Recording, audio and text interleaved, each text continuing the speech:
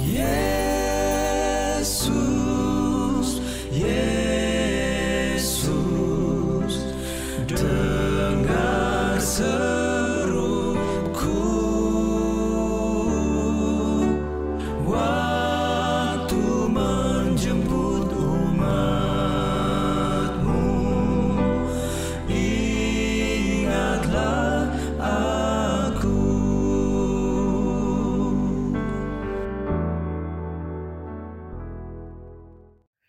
Shalom, salam sukacita. Kebenaran zaman ini dalam kitab Ulangan.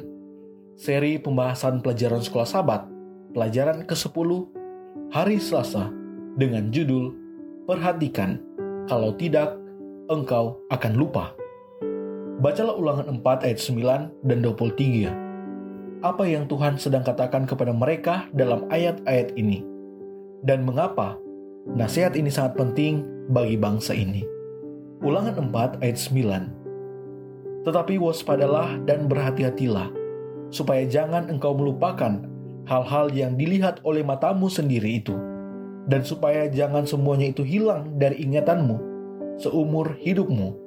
Beritahukanlah kepada anak-anakmu dan kepada cucu-cicitmu semuanya itu. Ayatnya yang ke-23. Hati-hatilah supaya jangan kamu melupakan perjanjian Tuhan Allahmu yang telah diikatnya dengan kamu, dan membuat bagimu patung yang menyerupai apapun yang oleh Tuhan Allahmu dilarang kau perbuat. Dua kata kerja yang mendominasi pada pembukaan dari kedua ayat ini, perhatikan dan lupa. Apa yang Tuhan sedang katakan kepada mereka adalah perhatikan, sehingga kamu tidak akan lupa. Artinya, janganlah engkau lupa apa yang Tuhan telah lakukan bagimu, dan juga jangan lupa perjanjian yang telah Dia buat dengan kamu. Kata kerja perhatikan yang juga digunakan dalam bentuk lain dalam Ulangan pasal yang keempat ayat 9 diterjemahkan jagalah dirimu sendiri. Muncul di sepanjang Perjanjian Lama, dan itu berarti menjaga, mengawasi, memelihara, atau mengawal.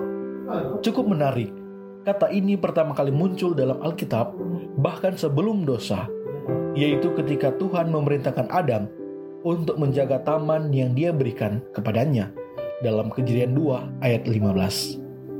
Meskipun demikian, sekarang Tuhan memberitahukan kepada umat itu, kepada setiap pribadi, kata kerjanya dalam bentuk tunggal, untuk menjaga diri mereka sendiri, kalau tidak mereka akan lupa.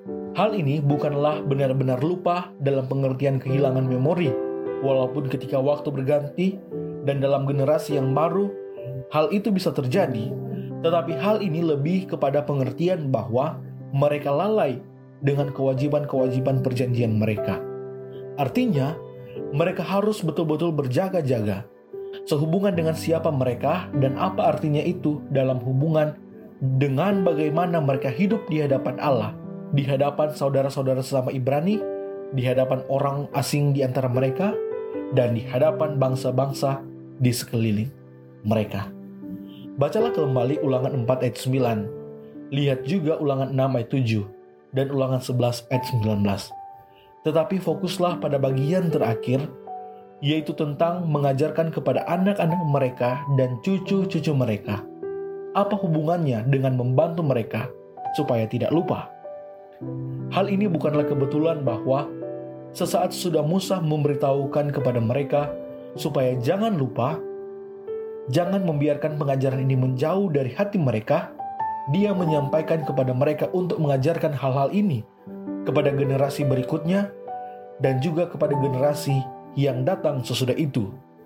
Bukan hanya bangsa Israel perlu mendengar tentang hal-hal ini, tetapi mungkin juga yang lebih penting, dengan memberitahukan dan mengulang kembali cerita yang Tuhan telah lakukan bagi mereka, bangsa ini tidak akan melupakan semua hal tersebut. Bagaimana ketika memberitahukan pengalaman Anda tentang Tuhan telah membawa keuntungan bukan hanya bagi orang lain, tetapi bagi diri Anda sendiri juga? Bagaimana pengalaman menghitung pimpinan Tuhan menolong Anda untuk tidak melupakan pimpinan-Nya. Tuhan memberkati kita semua. Shalom, salam, sukacita.